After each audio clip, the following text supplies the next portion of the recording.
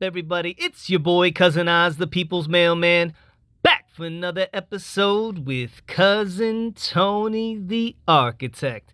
For those of us who watched the NBA in the 80s and 90s, you either love this intro because you were about to watch your favorite player, Michael Jeffrey Jordan, the GOAT, his airness, dominate on the floor that night. Or you were absolutely terrified because you knew your favorite team was about to get trashed by Michael and the Bulls. And since I was a Sixers and a Barkley fan, man, I knew I was in for a long night when I heard that damn song. Either way, it remains the most iconic team introduction of all time. Now, our next guest knows a thing or two about Jordan, and his 4,000 cards of MJ are proof positive that he's more than just a casual fan. So let's talk hobby with Mr. NBA collector himself, Jon the Basketball Card Guy. Man, I love this game.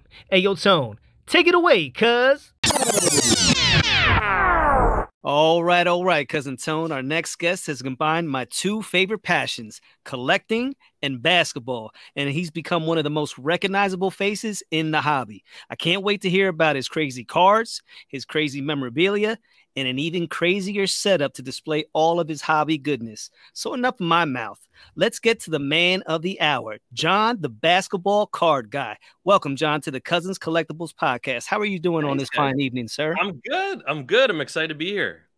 Listen, man, I'm looking at your background, bro. First things first, we got to talk about the display. So we were on your Instagram and we seen your preview. I guess you just moved from what I can understand. Yeah. So, I mean, your display before was sick, but now I'm even looking at it. This one is even sicker. So give us a breakdown of what you got going on back there. Yeah. So it's under development. You guys are the first ones to see it in the new space. Nice. So literally took hours today to put it together. I'm like, I got to have something here that's, finally put together. But I had a whole custom shelf that's made along with display cases for the cards. So I wanted something to feel like I had like a showcase like a store would have, like if I was in my LCS. But at the same time, in my old house, I had a huge storage issue where I had no place to store boxes and stuff. So the coolest thing about this setup is you see all the displays across, but they open up and they have storage inside. So you just got boxes upon boxes inside. So first you could see the cards out front. Those are display cases. And they have all your bangers, your singles. Yep. And then you can just open it up, and then you got your boxes. And it was specifically sized to fit the boxes that we all have, those shoe boxes, the two rows. So I built it. I designed it out. I drew a sketch of it, and I had a carpenter come and just make it. And it was just awesome. It really it took up every inch of space possible, to get the stuff right. And I was like, we built it in January of last year. And then I'm like, it's a year later. And I'm like, I can't just leave it in the house. Selling. This has to come with. And so we disassembled it and reassembled it here. So the top piece, that's not all one piece, is it? You had to. No. So the top piece is this reclaimed wood. It's this beautiful live edge. Something I picked out at a mill in Connecticut. There's this wood mill. It's just awesome. Sawmill. It's just a sick piece of wood. And so they stained it for me. And so that was the inspiration behind the whole thing. I wanted just something natural and cool looking. On the topic of the house, though, I have to put this video together. It's not together yet. But when we were doing the home tours and the real estate sale, people, they come in to open houses. They come in to tour your house. No one knew that room was there, right? And so you have if we're honest about it, it's usually if you've got a man and a woman in a relationship looking for a house, it's usually the lady that's excited about the home, and pulling the husband around and being like, this is what we're going to, oh, look at the kitchen. It's beautiful. Oh, the bathroom, I'm gonna do. Yeah. So I had cameras throughout my house because of security senses. And I had a couple of cameras, obviously, in the card room for, security reasons as well. The reactions from the guys when they hit that room, it's like they're sleepy in the whole rest of the house. And all of a sudden, it's like, oh, we need this house. Yeah, this is the one. They all saw the Shaq shoe. That was that's a 22, right? 22. Yeah, size 22 Shaq shoe. I mean, they were all like, what? And they all knew who it was immediately. They saw the pump and it was like, oh my God, you know, You got the pump too. so I swear Shaq helped me sell the house. I Yeah, keep telling people, I'm like, now those, all the sneakers you have, they're all signed, right? Yes. All the shoes are signed. Not all of them are like game worn. A couple are. Some of them are player issued, like game issued, like they had them there, like I don't know which other Tyler Heroes I have over here. Were from back when he was in Kentucky. Those were game issued shoes that he signed. You can't. They're actually like Kobe shoes. I'll grab them real quick. Yeah, this is crazy, man. This is like you're setting the bar super high here. Yeah. Oh, no, totally. So these are the Kobe's, right? And so you could not get these shoes. You cannot buy these shoes in the store with the UK logo on them. Wow. They were only given to the players, specifically Tyler Hero in this case, and you can see his numbers written on the back there. Yeah. And so he signed that one here in silver. So I got this from my buddy Jimmy, the Kentucky Roadshow, in a trade. I did a card trade. I had a Tyler Hero card that he had been looking for the better part of a year. And he was making like a subset, and he's like, dude, I need that card. Like, let's figure out something. So he's trying to put together cards and stuff. He goes, forget about cards. I know exactly what you want. I'm like, oh, okay. And I didn't even know these existed, but he's like, I have 2 pairs of these. You're getting one. I'm like, wow. All right, this sounds perfect. So added it to the collection, but that's super dope. So John, you got to tell us about your journey. How did you come? You know, you got all of this. You're the basketball card guy. And we always talk about origin stories. Now, you don't have to get in all, way specific, like when you were 2 years old collecting, Michael Jordans. But, just give us a brief synopsis of where you were, how you got to where you're at, and what you collect. What's your PC looking like? Yeah. So, I mean, it did start out when I was a kid. But the real turning point for me was my first job was at a card store when I was 14, my first retail job. So I was the night manager. I closed up the shop at night in Mount Kisco, New York, Westchester County. For those of you that have been to New York shows, it was very close to the White Plains show that everyone talks about in New York. So I worked in that store for a few years, never took home a paycheck at all, went into buying cars. So I mean, it's like, what are you going to do? It was great. I think my parents didn't like that idea, but it just, whatever. It was great. How are you going to have a job and not make no money? Right, exactly.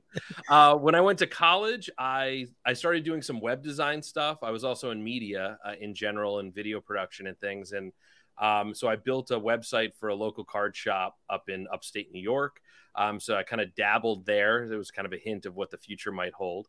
And then I just continued to collect on the side and everything I was doing. So I worked in New York City for a few years, almost 10 years, at a consulting firm. And I was doing the business thing on one side. And then this was my, place to relax and just kind of continue the collection and really no intention to sell anything. I was just amassing a collection that I enjoyed. It was a way to escape, kind of the daily stuff. Flash forward to about maybe 6 years ago, 5-6 years ago now, I decided, I've been to so many of these card shows, I could set up at a card show. Why not? So I started setting up at the card shows. I had a different name originally. I was called NBA Trader was my original name. And then I decided not to let that go too long because I didn't want the NBA getting mad at me for using NBA and something. So everyone at the show that I went to, every time I set up, it was almost like it was kind of like a bash on me. They would always go, "Oh, that's the basketball card guy." Like what an idiot. He only has basketball. Like, what a moron. And 6 years ago, it's a very different market than it is today. 6 years ago, basketball was not the highest values, And so, I mean, I looked like the moron. Yeah, but it was all vintage baseball. Right, exactly. People wanted, and they wanted the modern stuff too. But they were like, why wouldn't you have some football in your case too? I'm like, because I don't watch it. I'm not into it. Like, basketball is what I love, so that's what I collect. I don't, why wouldn't I have all basketball? I don't know. So, and so that's kind of what led me here.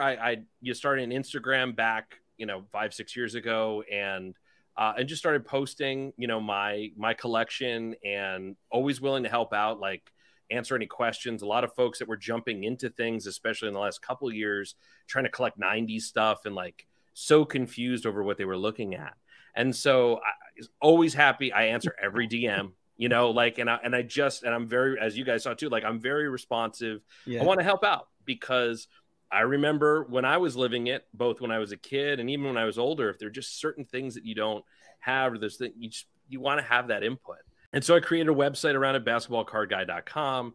I started selling a few items out of my collection. It was mainly like if I had 6 autographs of one guy, I would either pick the most expensive one that I felt like maybe I didn't really need, or my least favorite, and I would toss those up on the site. And they were all cool because, I mean, I bought them at one point. I love them when I bought them, you know. So, and then I just took that and I put it into other cards. So the last 2.5, 3 years, I haven't put a single dollar in that didn't come out of something else that was already in it. So I had a very different experience than a lot of people that kind of jumped in the last 2-3 years. Yeah.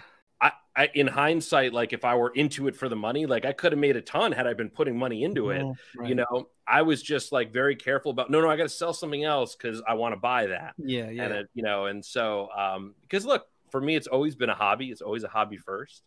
And yeah, it's just a ton of fun. But you were being fiscally responsible as well. Exactly. Yeah. No, I wasn't pulling money I didn't have. Yeah, that's the way to do it, brother. That's the way to do it. So what would you say? I mean, I can see a ton of stuff, you know, different players and things, but like what's your main PC? Like who? I know you said you started out with Michael Jordan, which most of us did. And then you know, where did you branch off from that? Jordan was always the big one for me when I was young. I remember sending in pictures to Beckett Magazine, you know, and I never got selected because everybody collected Jordan, so it wasn't that unique. But I have about 4,000 Michael Jordan cards. I mean, that's where the collection stands today. Most of those are lower dollar, obviously, but I do have, you know, some high end, you know, Grail, I'm sure you do. You know? I'm sure you do. And you know, and that's still the like kind of the bread and butter, you know, fun stuff that I love.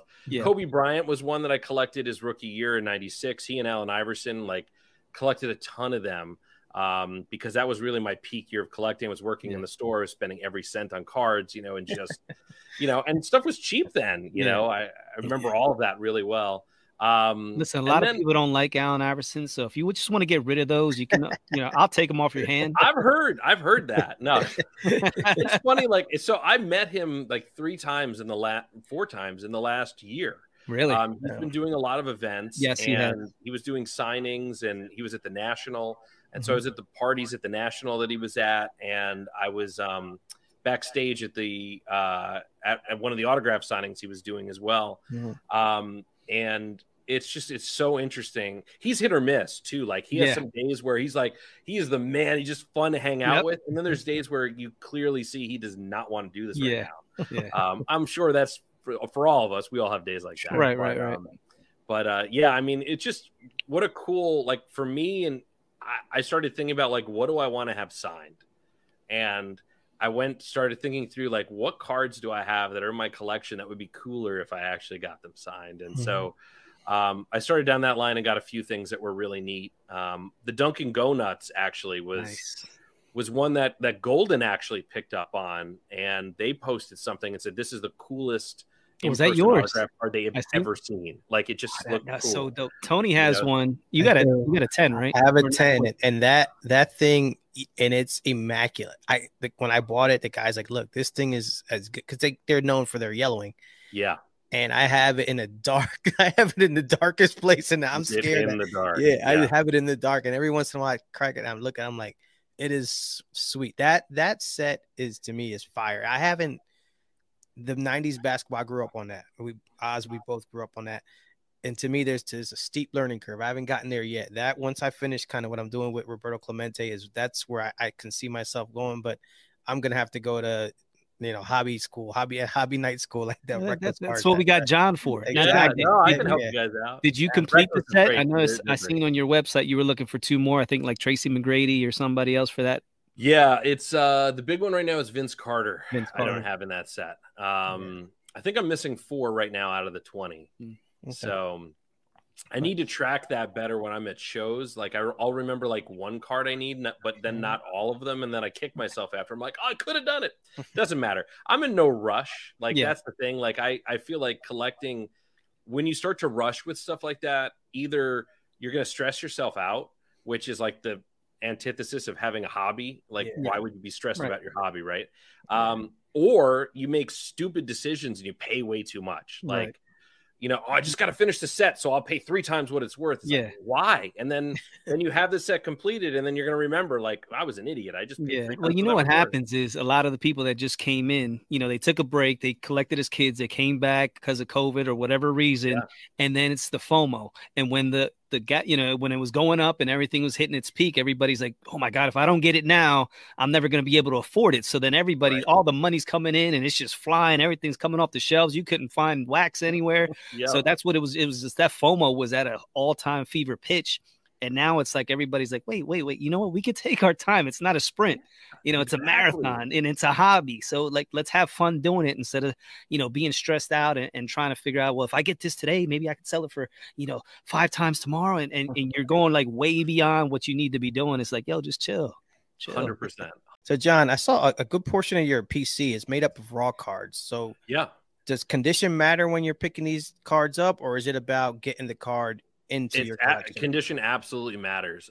It's funny because a lot of folks, they're like, oh, you don't grade, so do you just not care? Like, can you just have a card bent in half? And it's like, no, it's just, I have 2 eyes, just like the graders do. And as long as I can see the card in person, I mean, it's different on the internet. There's a little bit harder time there, where I do at times favor a graded card on the internet, because at least I know a third party has looked at it and weighed in. But if I'm going to a show, I would much rather have a raw card. You know, that I look at, I get to see it. I can examine it better when it's raw too, because if it's in like a mag, you can take the top off and you can take a look, you know, like, so I feel more comfortable buying cards that are raw when I'm in person with them.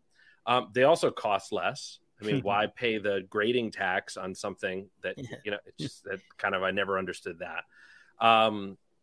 And protection wise, you know, there's been, and I did a whole video on this a few years ago, but on YouTube, but protection wise, like UV rays are the killer of these cards. You know, we were just talking about the Dunkin' Go Nuts a minute ago. Like, that's one that's yellowing because of that. If you look at the 90s refractors, they turn green, or people call it hulking. That is mainly driven by UV.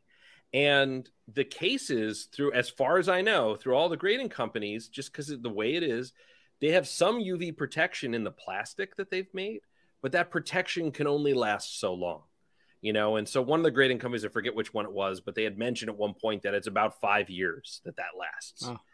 So if you start to think about that, if you graded a card 5 years ago, and you're taking it to show, or you're putting it on the shelf now, and you're like, wait a minute, is that autograph going to fade, or is it going to change colors? Because you can see, like, Kobe Bryant's Chrome rookie, you'll see some that are, you know, PSA 10s that are hulking now. They're not 10s anymore, but that changed while it was in the case. So sometimes, like, I always tell people, like, even if you're buying a graded card, you need to look at it. You need to, like, look really close and treat it like a raw card.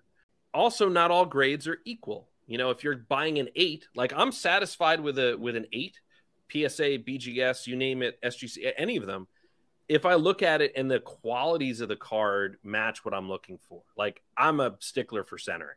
The card's off-centered, and the corners are perfect and the edges are fine, blah, blah, blah. The surface is great, but it's off-centered. Like, an 8 would bother me. I wouldn't want to look at the card. It just wouldn't look right. Whereas if it's like, if just the edges are a little bit off, or something that is not apparent when you're looking at the card, I don't mind buying an 8, you know? So two things that popped in my head. So so you have, you know, obviously you have your cards displayed, and some of them are in mags. Penny sleeve in the mag, or no penny sleeve? It depends on the size of the card. And it depends on if the autograph is on the card. For me, like the immaculate cards, there's a penny sleeve I put on the front of it in between, so that the autograph doesn't rub off on the surface. If it's a card that has like a sticker autograph already, I'm not like a stickler for that. I usually just put it in a mag without the piece on the front. It just depends how sticky the autograph is. And that's usually determined by the surface of the card that it's on. It's also sometimes the marker that they use. Like, they're supposed to use, like, these are the standard, like the Stadlers. Like, this is what Panini sends out. And this is like the kind of go-to kind of autograph pen marker that you see. That I had nearby, which is great. So the ones I bring to shows are usually blue, but they're the Sharpie Extreme Fade Resistant.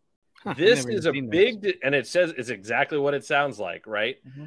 This is a marker, is an ink that's been developed so that it doesn't fade over time. Wow. It's also stickier. So if you're getting like a finest card sign or anything with a chrome finish to it, a regular Sharpie will bubble. This doesn't. It also dries faster, so it doesn't smear. So what did you use on that Dunkin' Donuts? Was it that? Extreme Fade Resistant Blue. Nice. Yep.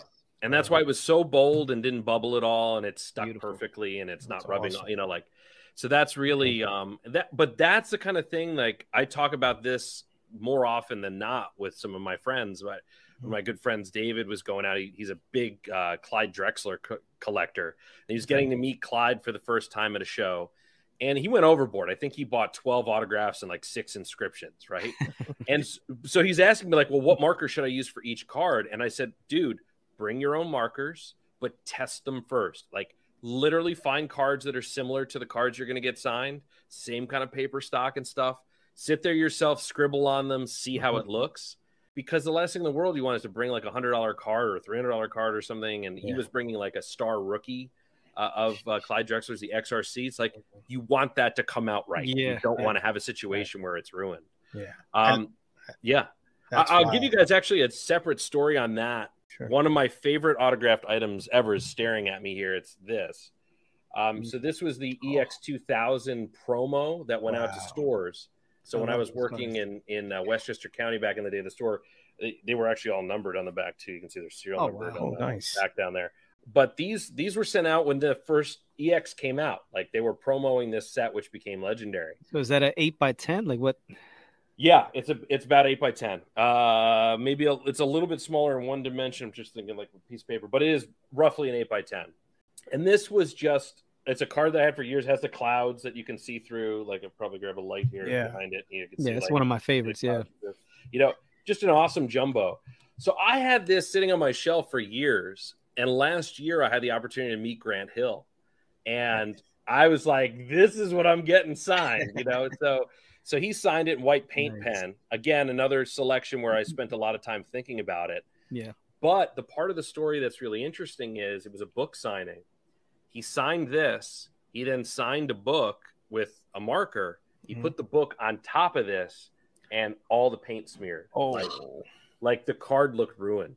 And we had just spent 2 minutes talking about how cool it was that I kept this all these years.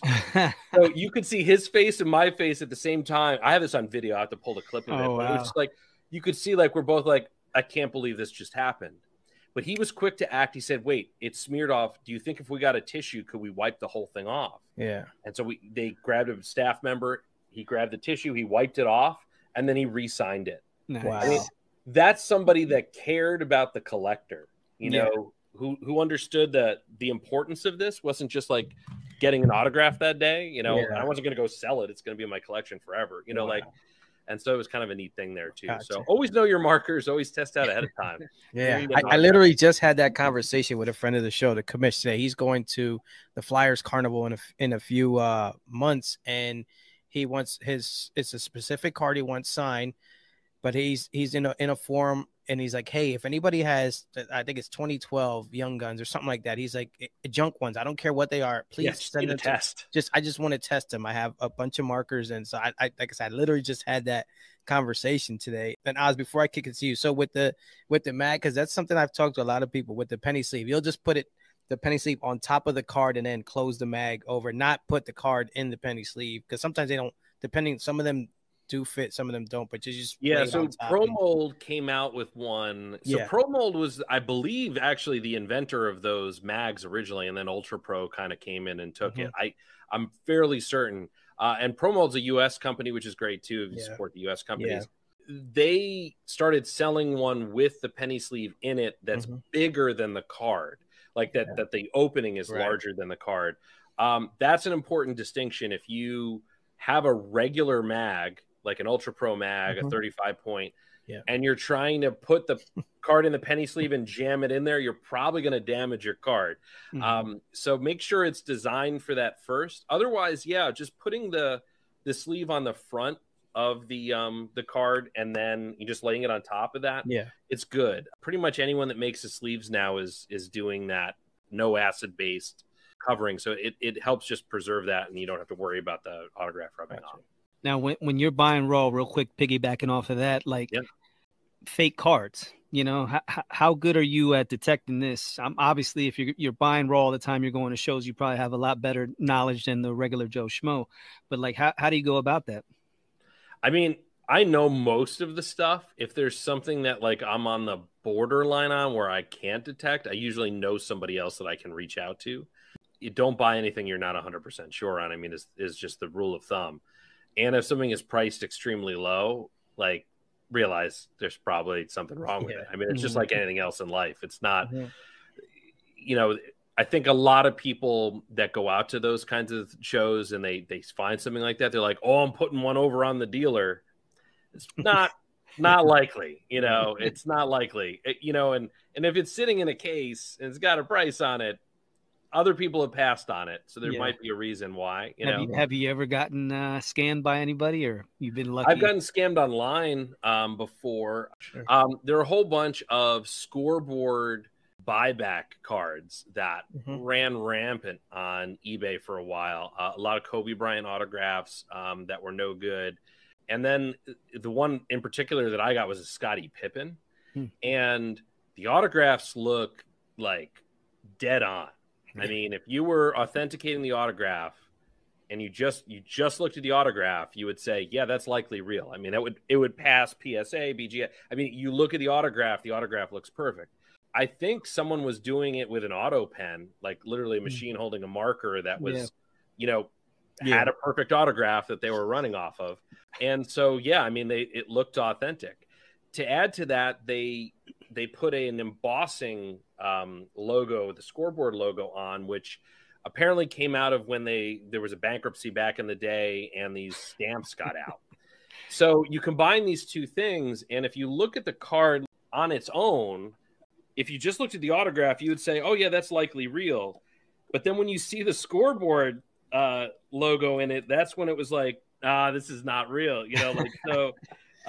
So that was the tip off to me when I had it in hand. Actually, I'll show you another one too. I got from a vendor who I actually told him that this particular one wasn't real. Yeah, I'll show this one to you guys because it's even more ridiculous, but it just shows that some of these things get out there.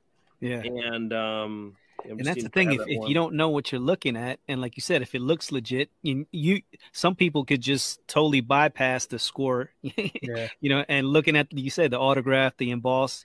If you just look at some elements, you're not seeing the whole picture. I don't think you're an official member of the hobby until you get scammed at least once.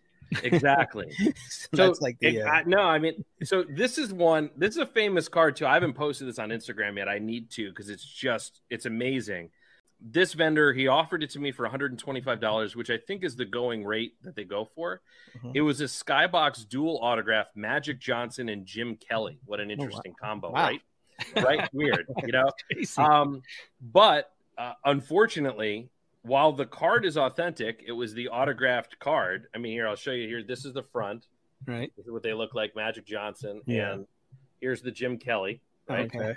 You will quickly recognize that is not Magic Johnson's autograph.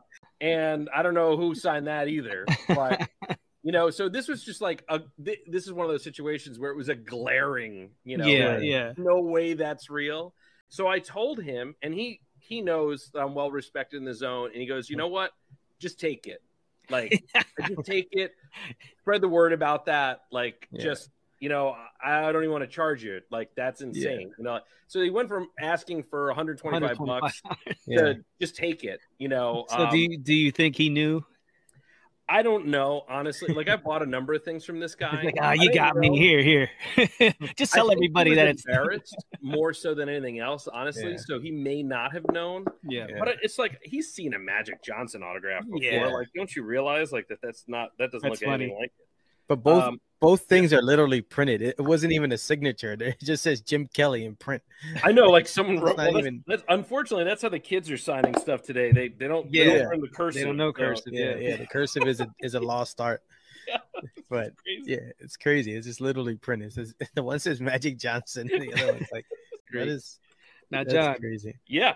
I need to know about this Derek Jeter autographed baseball that you got, man. Yes. I know you went and got that earlier on, so you got to tell us the story, the whole story, man.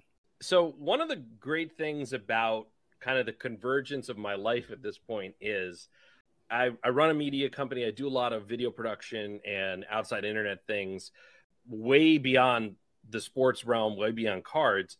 But in the last few years, some of my friends in cards have been asking, wait a minute, can I hire you to do this? Or can I hire you to do that? Or can we partner up? Or, can you help me in these kind of different respects? And so one of those companies that approached me is Arena Club. Arena Club is a new marketplace grading company. It's a mixture of a lot of things, but the big claim to fame that everyone knows about when they hear the name, if they've heard the name before, is that Derek Jeter is a partner there. So he's an owner of this company. I was asked to do a video for the Dallas show to announce like the launch of this company. And as part of that, they invited me to their New York actual launch party that took place at Yankee Stadium. And so there was just a small group of us that were there for this. I felt kind of out of place because I was, like, I'm not even a baseball guy, but it was meant to be. It's like one of those situations where when you're in it, you're just like, I can't believe this is happening. I can't believe like all the pieces are coming together. But the story kind of dates back to 2014. It's actually the last Yankee game I attended right now, like in person, was back in 2014. A friend of mine had season tickets and we would go a lot of the time. He had great seats. I mean, incredible seats, 8 seats on the Yankee dugout. I mean, like on the first baseline, unbelievable. You could talk to the players. If you yelled something, they heard and they responded. Like I always thought, like, what are people yelling in the stands for? No one ever hears you. No, they heard there. Wow. So this one game I went to, July 22nd, 2014, Derek Jeter was doing the normal kind of practice. He does this long toss with another member. He's known for it. Keep getting progressively longer. The guy's out in outfield and they're like throwing the ball. At the end of that, he tossed me the ball. And so I had this ball from that game. It's crazy, and it's not uncommon, like I said, in that seating zone, like, because they're walking back to the dugout. If you can make eye contact, you can say, hey. So he tossed me the ball. 2 years later, I was on Steiner Sports on their website, and they had a Black Friday sale, and they were selling game-used bases signed by Derek Jeter. Awesome.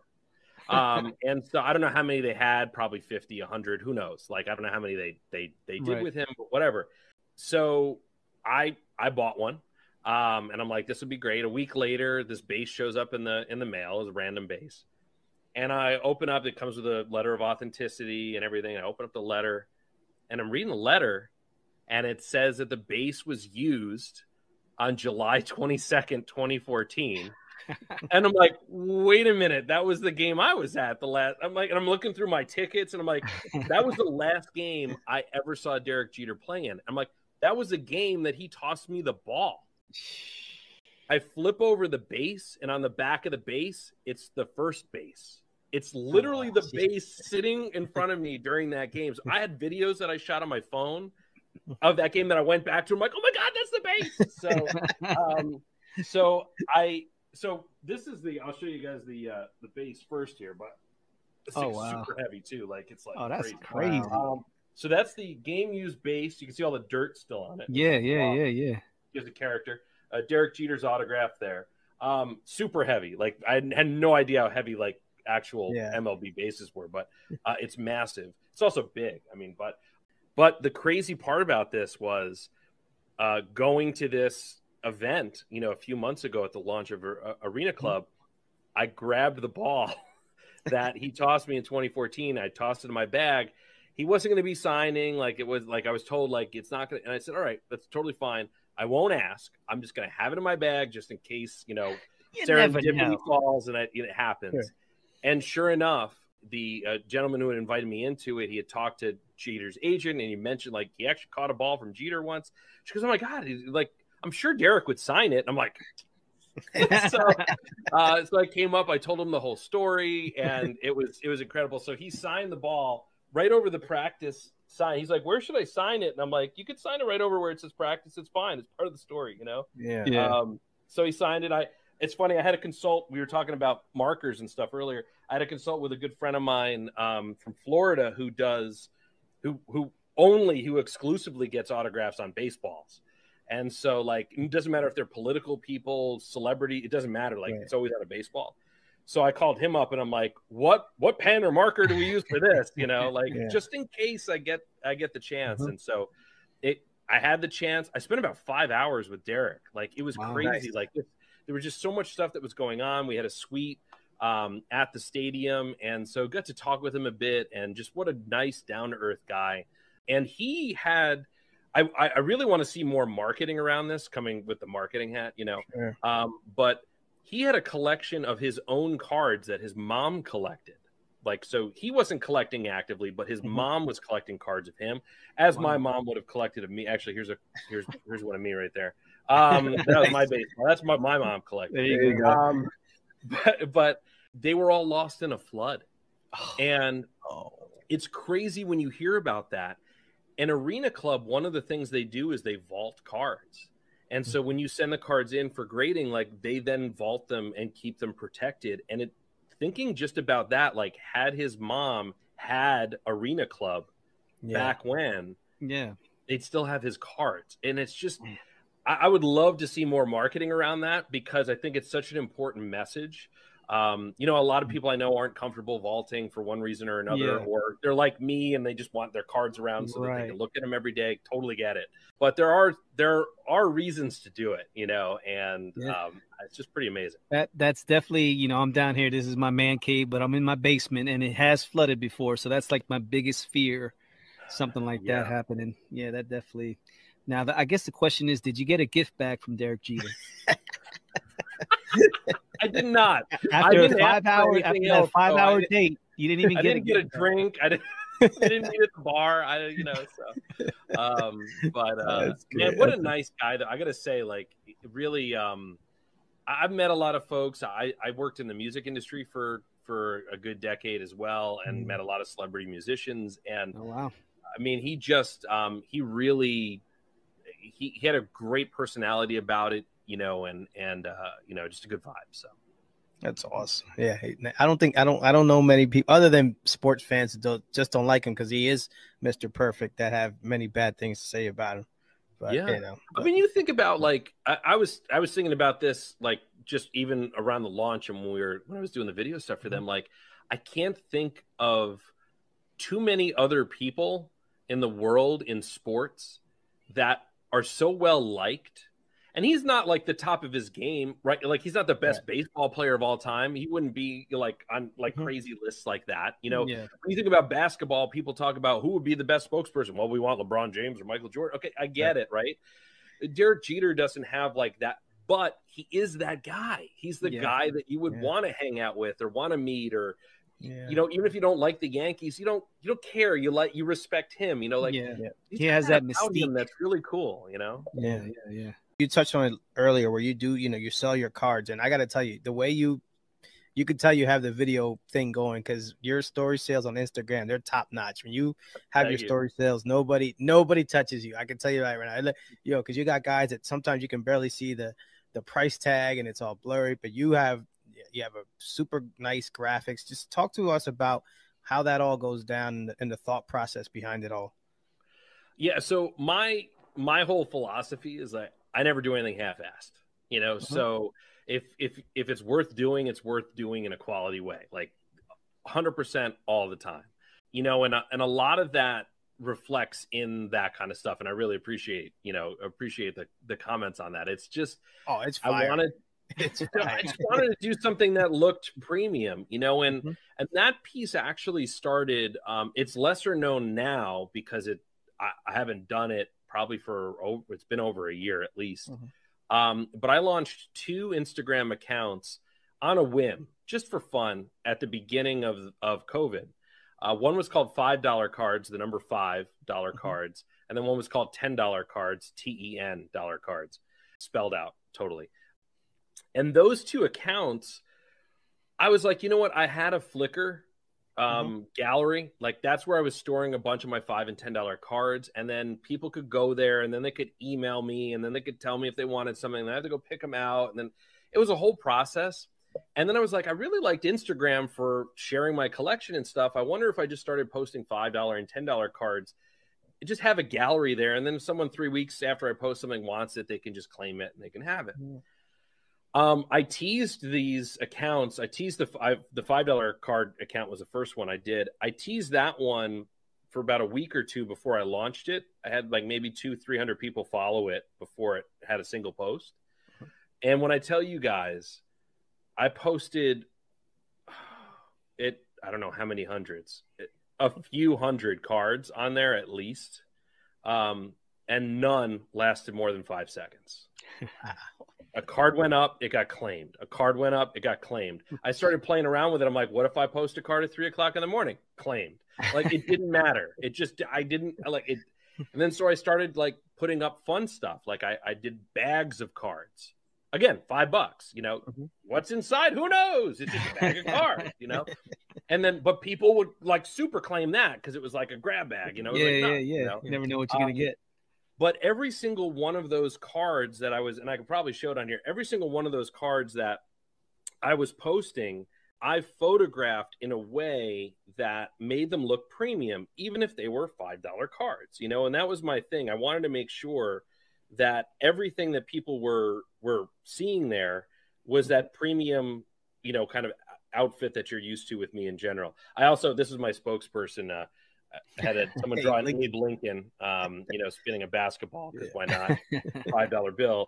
But again, it came along with the branding idea. But this is what, you know, this is what the cards looked like on the page. Right. So you had stadium lights, you had like a court with my face on it, you know, and you had, you know, the card being very well lit. Oh, here's another Abe. This is my other, the dunking Abe with the tongue out. Dunking Abe. You know, but it was all branding and fun, and I combined shipping for people too. So like it was just a flat shipping fee. So then you could buy 20 cards and you only pay $3.50 for shipping. So it made a lot of sense for folks, but it really worked well in those aspects. So I took the design of that, and I brought it over into the story sales, which I do very infrequently. I'm glad you saw them because I haven't done one in like it's been a while. Probably. It's been a while. I would just check them out and just watch them. Like I thought they were cool. Like I was like, some cards I'm like, oh, these are awesome. Like some of these cards, I just like the presentation. I'm like, I gotta get inspiration. Yeah, it's nice.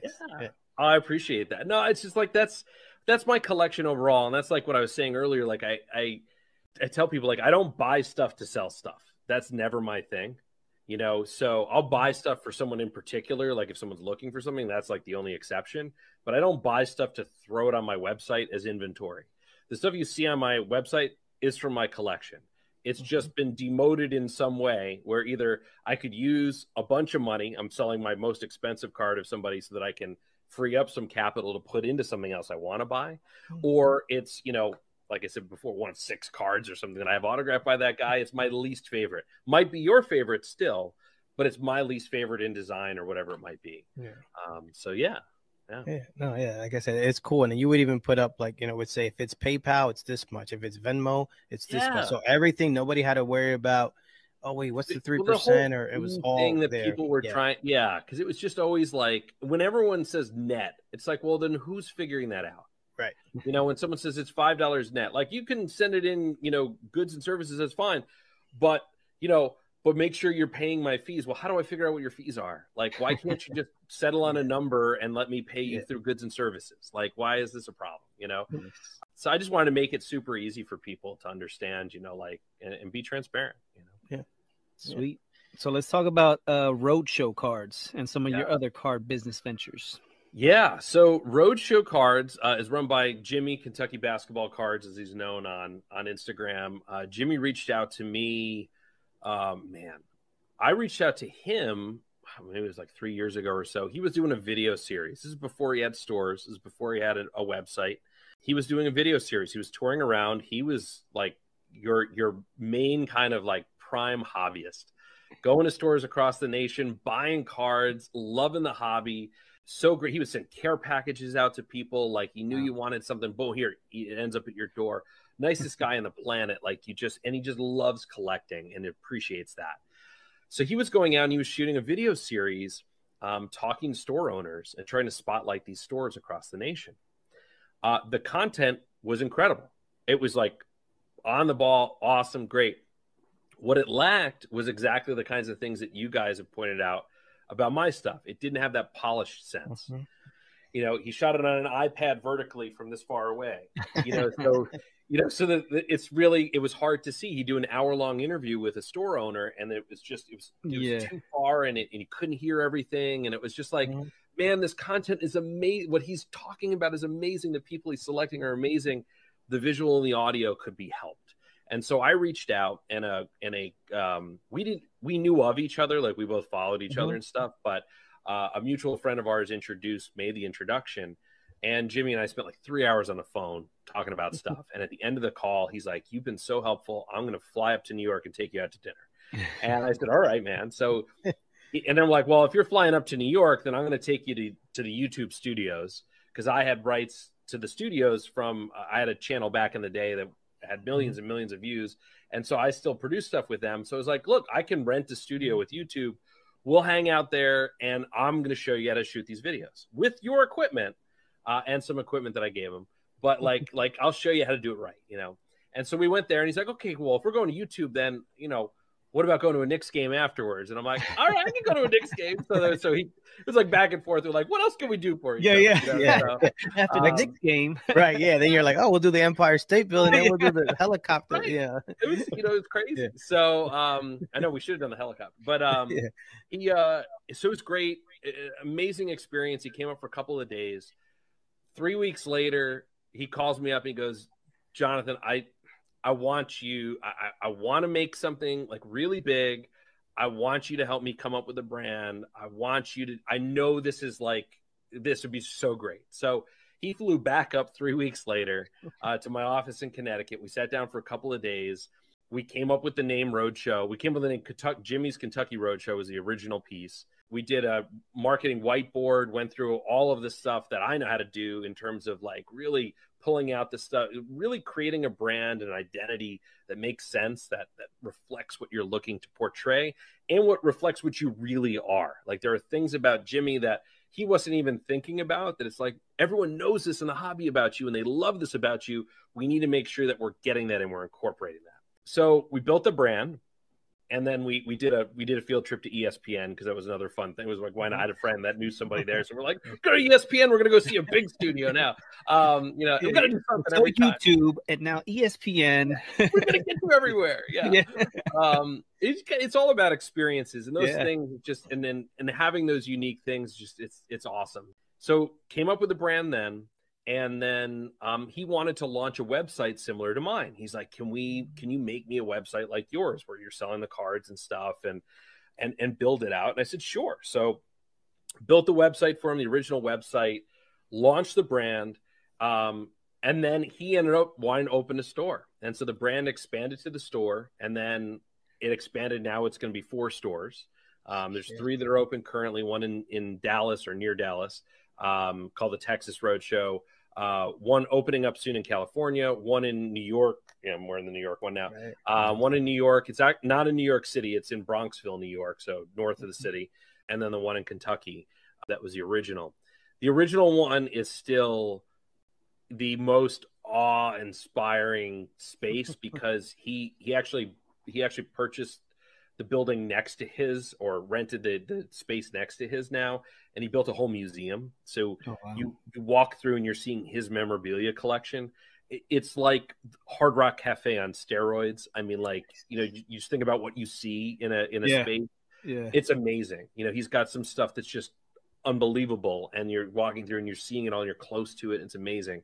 And then each store has some sort of inspiration from the locale. So in Kentucky, he's got the floor from the Rupp Arena, where Kentucky plays. Yeah, he has the actual floor. Is his floor. Like you walk on history in that place. Yeah. It's just nuts. In the New York store, he's got the floor baseline there from the Brooklyn Nets. built into a bar, a card bar. So you walk up and you see Brooklyn across the side, and then he's got like a bar built on top of it. It's just sick. The California one's going to have a crazy one that I can't mention yet, but it's good. I mean, actually taking the Hollywood sign and we're putting it in. We're taking it. Yeah. We're just a couple of the letters, you know, not a big, they got the lion from Roars. It's in the Metro Goldwyn lion. Yeah. Yes, exactly. Wild. It's just so cool. And so I built a brand around that for him. Yeah. I still do the website design and all of the brands, all the sub brands and stuff. And just, you know, always looking out to make sure that they're as professional as they can be. Like, that's the sense that, you know, as you're building something as big as he wants to build it, you want to make sure that it's coming across in a really great way. I work with some other folks too. And it's, you know, and it's just like I pinch myself some mornings because it's nuts to think about. But for the past year, I've been doing a lot of work for Beckett. You know, someone that I respected since I was a kid. I still subscribe to the price guide. I mean, 30 years later, I mean, crazy, you know. They were looking to really come out at the National, and at Mint Collective was when I first started working with them last year in a big way. And so I did the video that was shown at the National on these mega screens, these 20-foot wide, 10-foot tall screens, these big video boards, and working with them on that. And I've done several other video projects for them, like on social and things as well. But just building those pieces out. I work with a store called Piece of the Game, which is a developing brand that's been growing out of New York. And he's got a couple of other locations coming as well, that he's got some amazing aspirations that I'm assisting with too. So just taking stuff from my wheelhouse and like bringing it into these spaces as much as I can to make it work. I'm a partner in a sleeve company called Smooth Sleeves that the inventor approached me originally and said, hey, I'd love to market these and figure out a way. And I went on my Instagram and demoed how cool these things are. It's just easier. They're super clear, but it's easier to get your cards into them without dinging the corners. And then it's easier to remove them from cases. Bro. So we're getting a patent for this thing. That's just a really awesome. That's like a godsend. That's like my biggest fear. Whenever I got a dope ass card and I'm trying to get it in the damn sleeve and it won't go in. And I'm like, They are the best sleeves. I'm seeing anything that I have here that I sleeve myself that didn't come like in the mail or something. They're super clear, but the back is taller than the front, and they're a little bit wider. And so when you put the card in, it just glides down. It's smooth, and it's just awesome. You know, pull right back out. Yep. And then the top has like a little bit of a tab then. Yes. So you know what the biggest problem when you got a top loader is thumbing the card. You bend the card right in the top. Yeah. This you can just grab the plastic. And it's not like a crazy long one. I've seen one. Long this, there's like this long thing that looks ridiculous. Like no one wants this, you know, something simple. So wow. But yeah, it's just a lot of different aspects, a lot of different areas, you know, of the hobby that I've gotten to jump into on the professional side now as well. And it's awesome, you know, and it's just, I'm always happy to lend a helping hand and, you know, work with the brands I love. So, yeah. So I had the next question, but I'm scrapping that because as you were talking, something else popped into my head. Sure. So when you're doing this whole roadshow thing, and so a lot of the local LCSs here, they're still that old school. It's a mess in the store. It kind of smells funny. You know, everything is a little bit everywhere. For you, what's the ultimate layout of an LCS?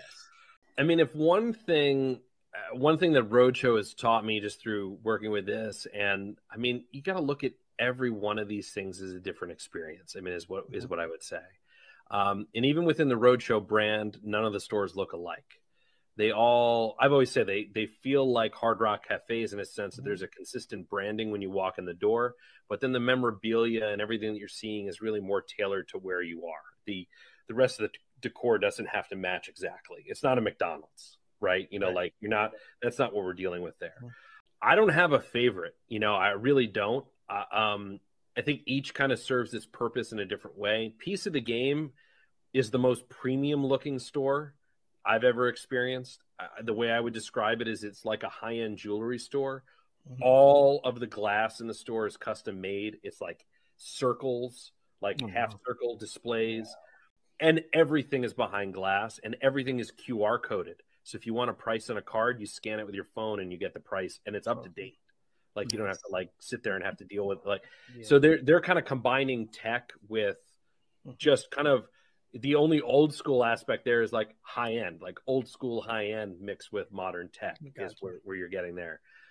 You got other folks like Bleecker Trading. You know, Mark does a beautiful job there with that space, but that space is different. It's not a store. Like he's not built a store there. He's built more of a social club.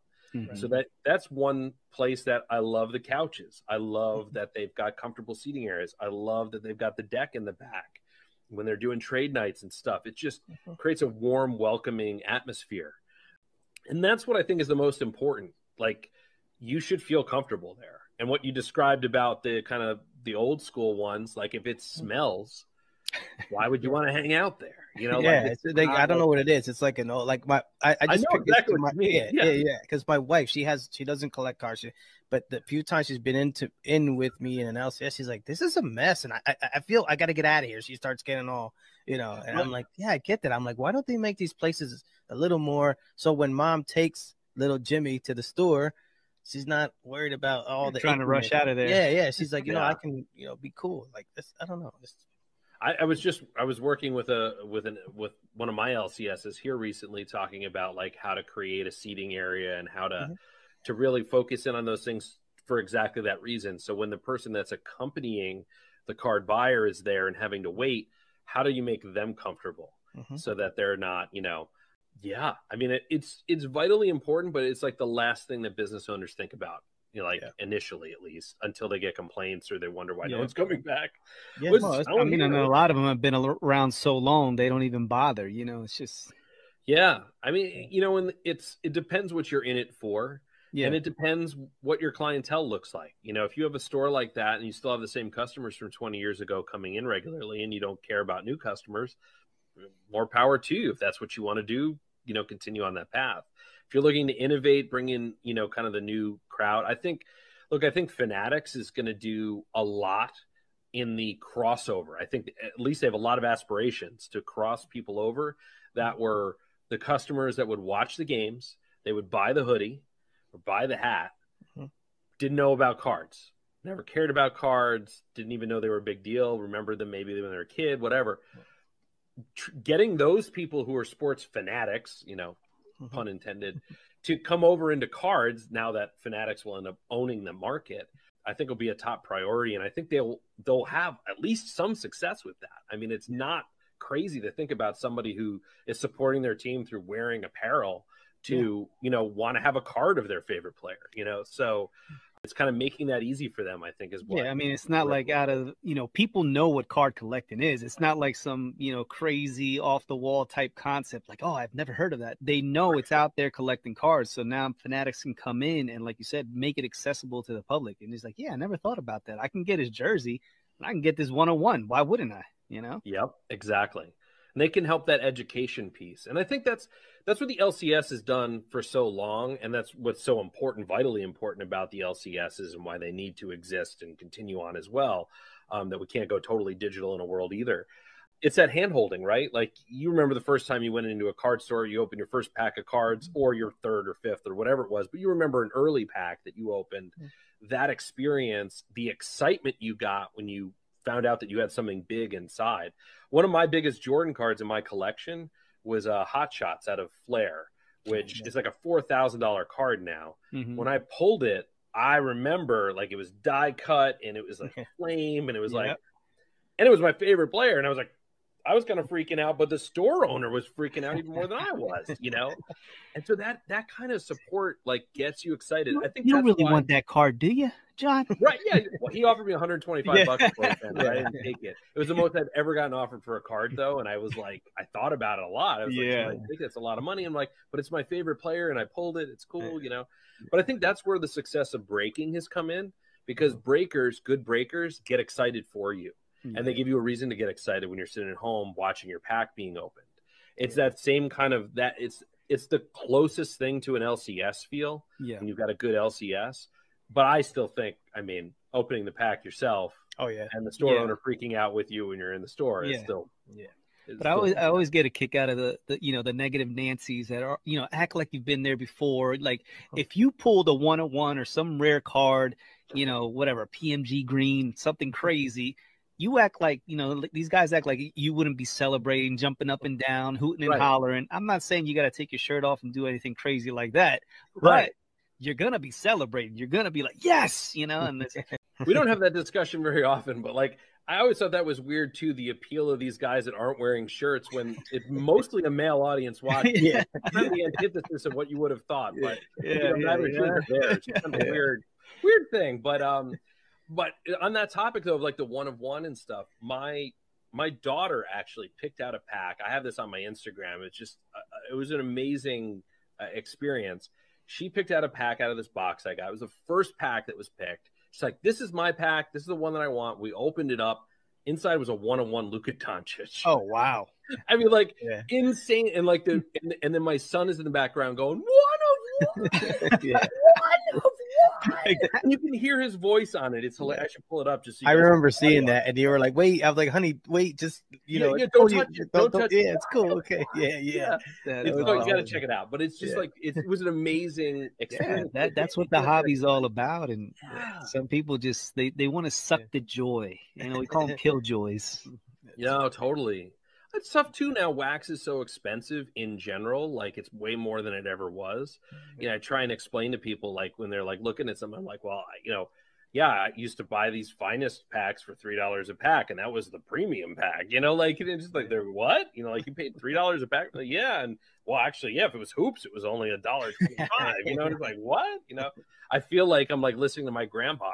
When I was your age, but a hamburger was 20 cents, but no, it's that experience. And there's nothing like ripping cards and hitting big, and it's that gambling sense, and it's so cool. And I'm just hoping that that's one of the things I'm hoping about Fanatics and cards in general. Like, even if Fanatics doesn't own the world on it, I really want to see more of that kind of low end pack opening. Like, one of the greatest sets I've ever put together, it took me 15 years, was the 1996 Fleer autographic set. It was the first on-card autographs inserted into packs in basketball, in NBA licensed stuff. I know Scoreboard had stuff before that, but like in Classic. But like, this was the first set. It was iconic to me. I wanted the Grant Hill. Like, that was like one of the big ones that I got early on. But like, Pippen was in it, Garnett, all these guys. That set came out of $1.25 packs, $1.50 packs. Can you believe that, bro? That's so and they were rare. Like, it was like 1 in 288 packs in some of the products, 1 in 72 packs, and other ones that you would hit once. So you could open 2 or 3 boxes and not get a single one. But you could hit one for as little as $1.25. And that's what I want to see, that come back. I want to see that aspect where kids can go and they save up $5 and they can buy a few packs and hit something big. I'd love to see that happen. Now, since Tony got to scrap a question, I'm going to scrap a question and ask. Now, you said you were in the music industry. Yes. All right. So I need to know what you were doing there. And do you have any like pop culture memorabilia, like what it would be, and what's your favorite thing? I have a lot of signed CDs. So I did a lot of live music video production back in the day. So I worked with Maroon 5. I did a lot of work with them, Jason Mraz, Gavin DeGraw. I got to do a little bit of work with Lady Gaga, John Mayer. Nice. And then on some hard rock groups, Killswitch Engage, Seven Dust. It was a mix of just everybody. I got to do backstage, production at Madison Square Garden, which was like my dream as a kid. I worked with Z100 for a little while, big radio station in New York City, for their Jingle Ball events and stuff. I was invited back there to do stuff with the artists, and it was crazy cool. I do have some memorabilia. Again, like, most of the time I was getting CDs signed because that was the easiest thing to grab. I have a gigantic backstage pass collection of several hundred that I amassed over the years, and I started trading some tour managers and stuff for other ones. Nice. I'm actually I'm quietly trying to figure out if those will ever be able to get graded. I don't see why not. I think it would be a cool.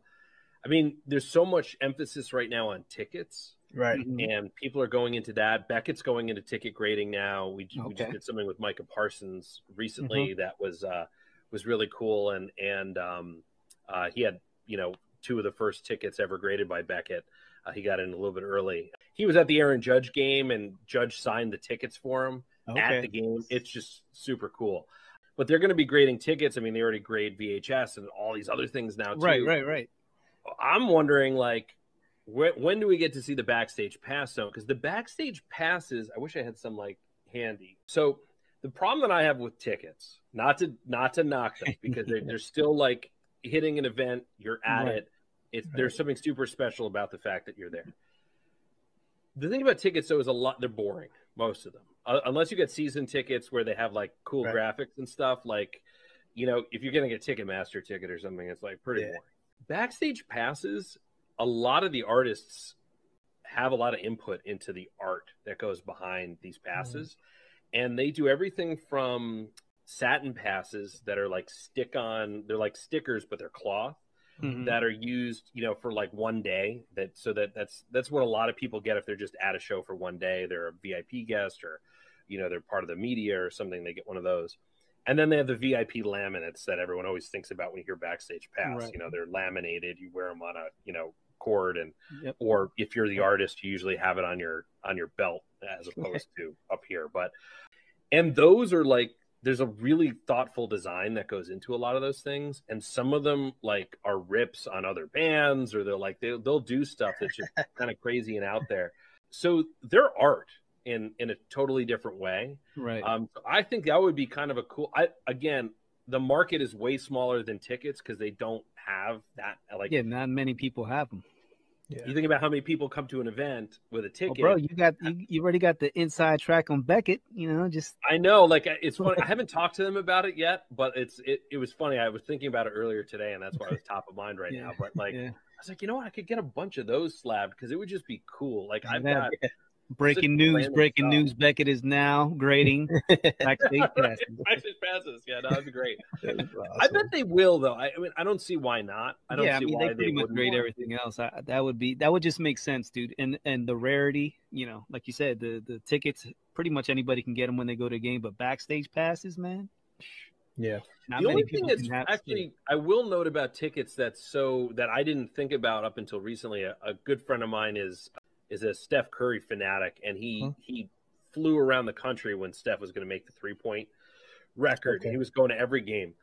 And when he came to the Garden to actually see it happen, his problem was he wanted to have the ticket and then get the ticket signed. His problem was his tickets were digital.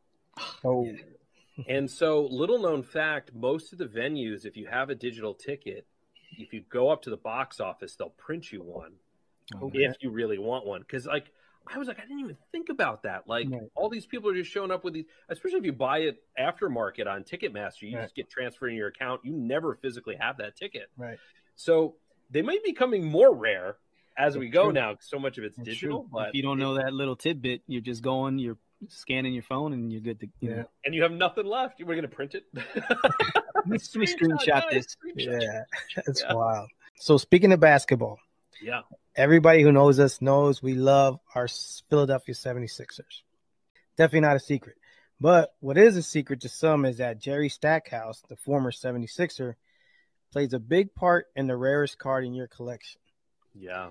So tell us about that card and what the heck Stackhouse has to do with it. Let me pull it. It's actually in the case back here. So. Gotcha. This is one of those cases where I just very excited about the fact that I had an eBay save search for 6 years to find this thing. I'd seen one in existence before that was signed by Michael Jordan. And I thought to myself, I never would have gotten that signed by Michael Jordan. It doesn't really add value to what it is. And you guys will see why in a second for anyone that doesn't know what this is. But after that point, I'm like, if there's another one out there, I want it. I want it so bad. And so I had this save search on eBay, and within an hour, or it was probably a few minutes of it getting listed, I bought it. I was just like, I don't care how much it costs, like just getting it done. So this is the original card. This is the card that most people have seen. I'll try and get a good light on it here so we get So this is the Jordan SPX 1996. This was the SPX. This was the first year they did SPX. These cards were one card per pack, guys. Like, it was stupid. It was, I mean, let's be honest. It was like, it was kind of, you open the pack and you only get one card. which also made it hard for the card to be protected. Because think about that, the design of a pack. These are wax packs, and this card was not protected by a card in front of it or behind it. It's just on its own. So they're I'm sure they're harder to grade in general. Anyway, so they have a hologram in there. You can see Michael Jordan right there in the background of this. But there was another version of it that was an error that got out that has your guy right there, Jerry Stackhouse, in the background instead. I don't know how you screw that up. My thought was somebody there had to have done it. Oh, there we go. Underneath. Yeah, there you can see, like, so Jerry Stackhouse is in the back. It's Michael Jordan in the front and a hologram of Stackhouse in the back. Totally nuts. So this is only the second one I've ever seen in my life. Like I said, the first one, Jordan signed the card here at one of the camp autograph signings. Okay. I don't know why you would have him sign over Jerry Stackhouse when that's the whole reason that this card is so rare. It was just like it was probably Jordan. Man, what the hell is he doing, man? Let me sign over this. He don't deserve it to be on my card.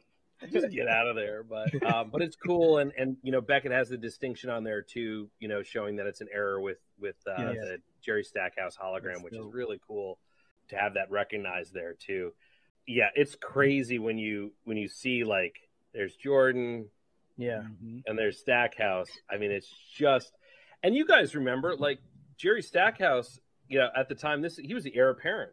This is not, this wasn't just some random guy. Like, having Jordan and Stackhouse on the same card. I remember the Stackhouse's scrapbook card that had Jordan on it too, that everyone wanted. Like, Jordan Stackhouse on a card was a really desirable card. So the fact that this exists is nuts, and so, like, I went after it hard, and that's one of those things. Like, there's certain things you'll find at a show.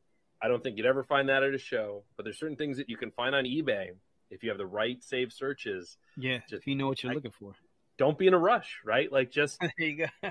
6 years I had that search up, Wow.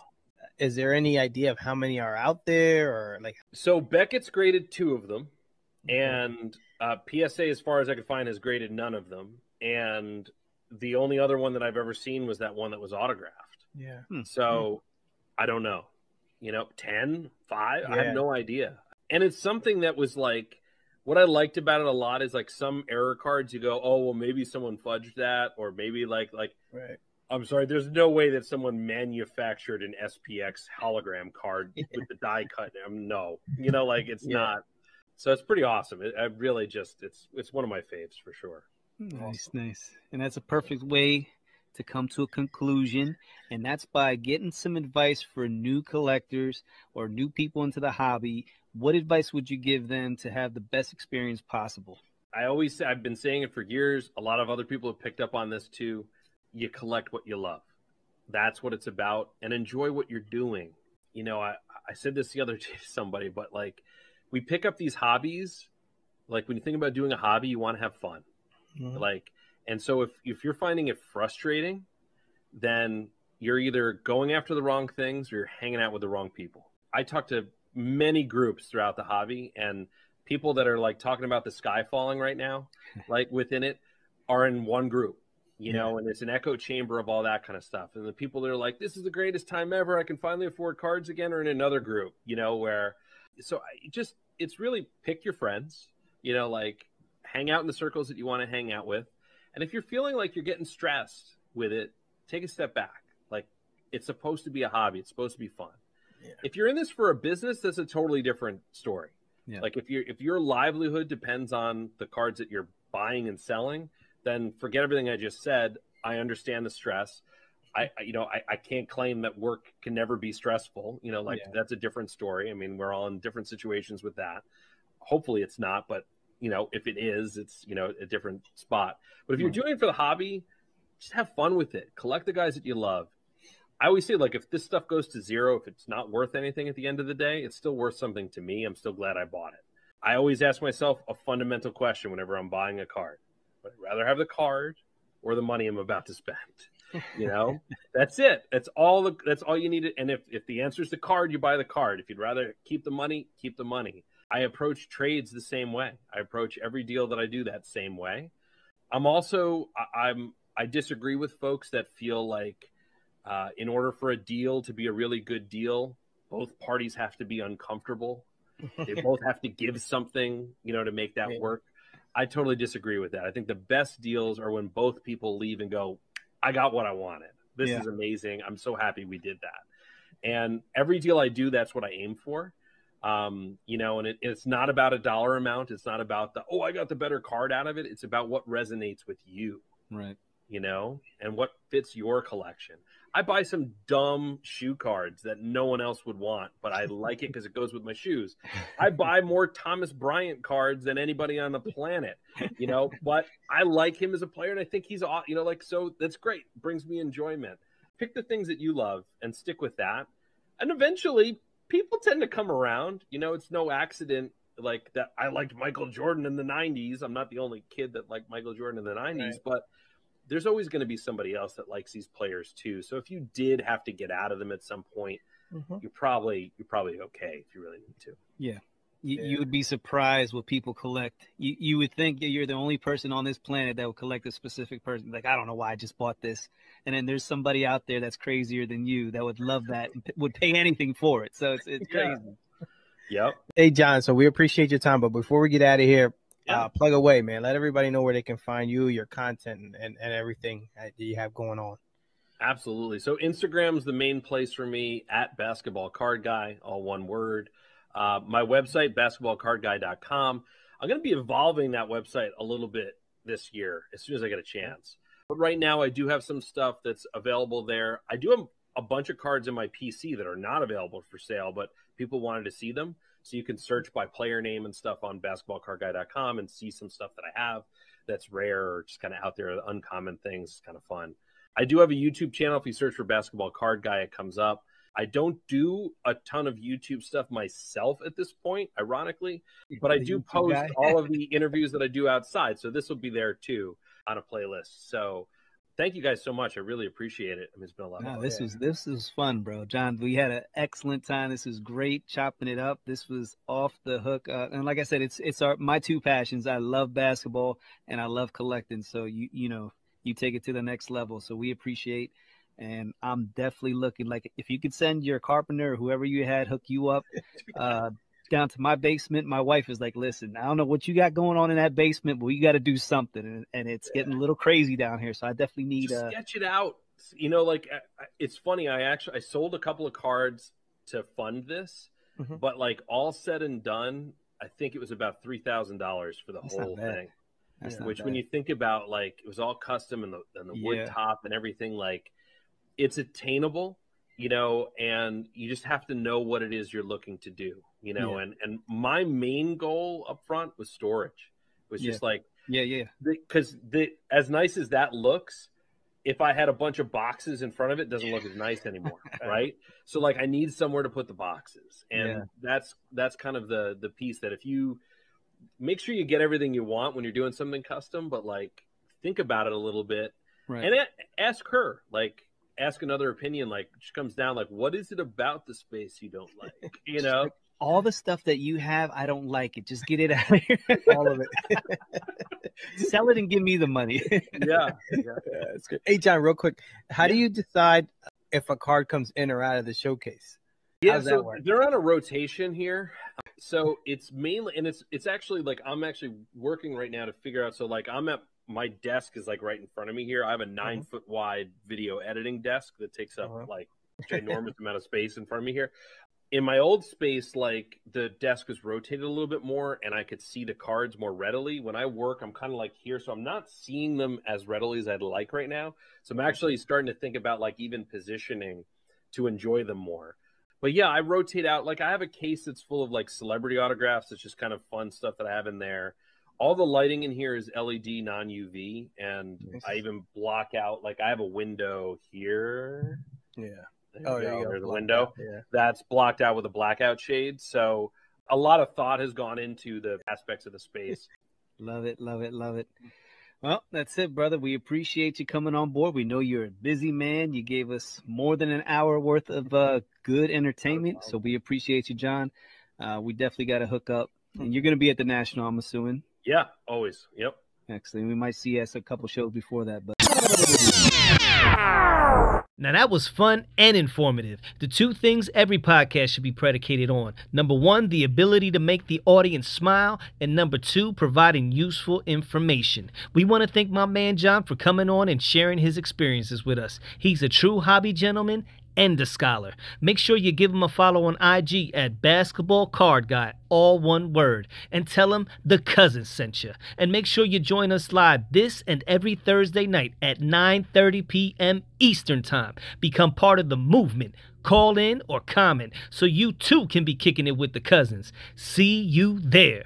And as always, keep focused, keep positive, and keep collecting. Hey, yo, Tone, bring the beat back.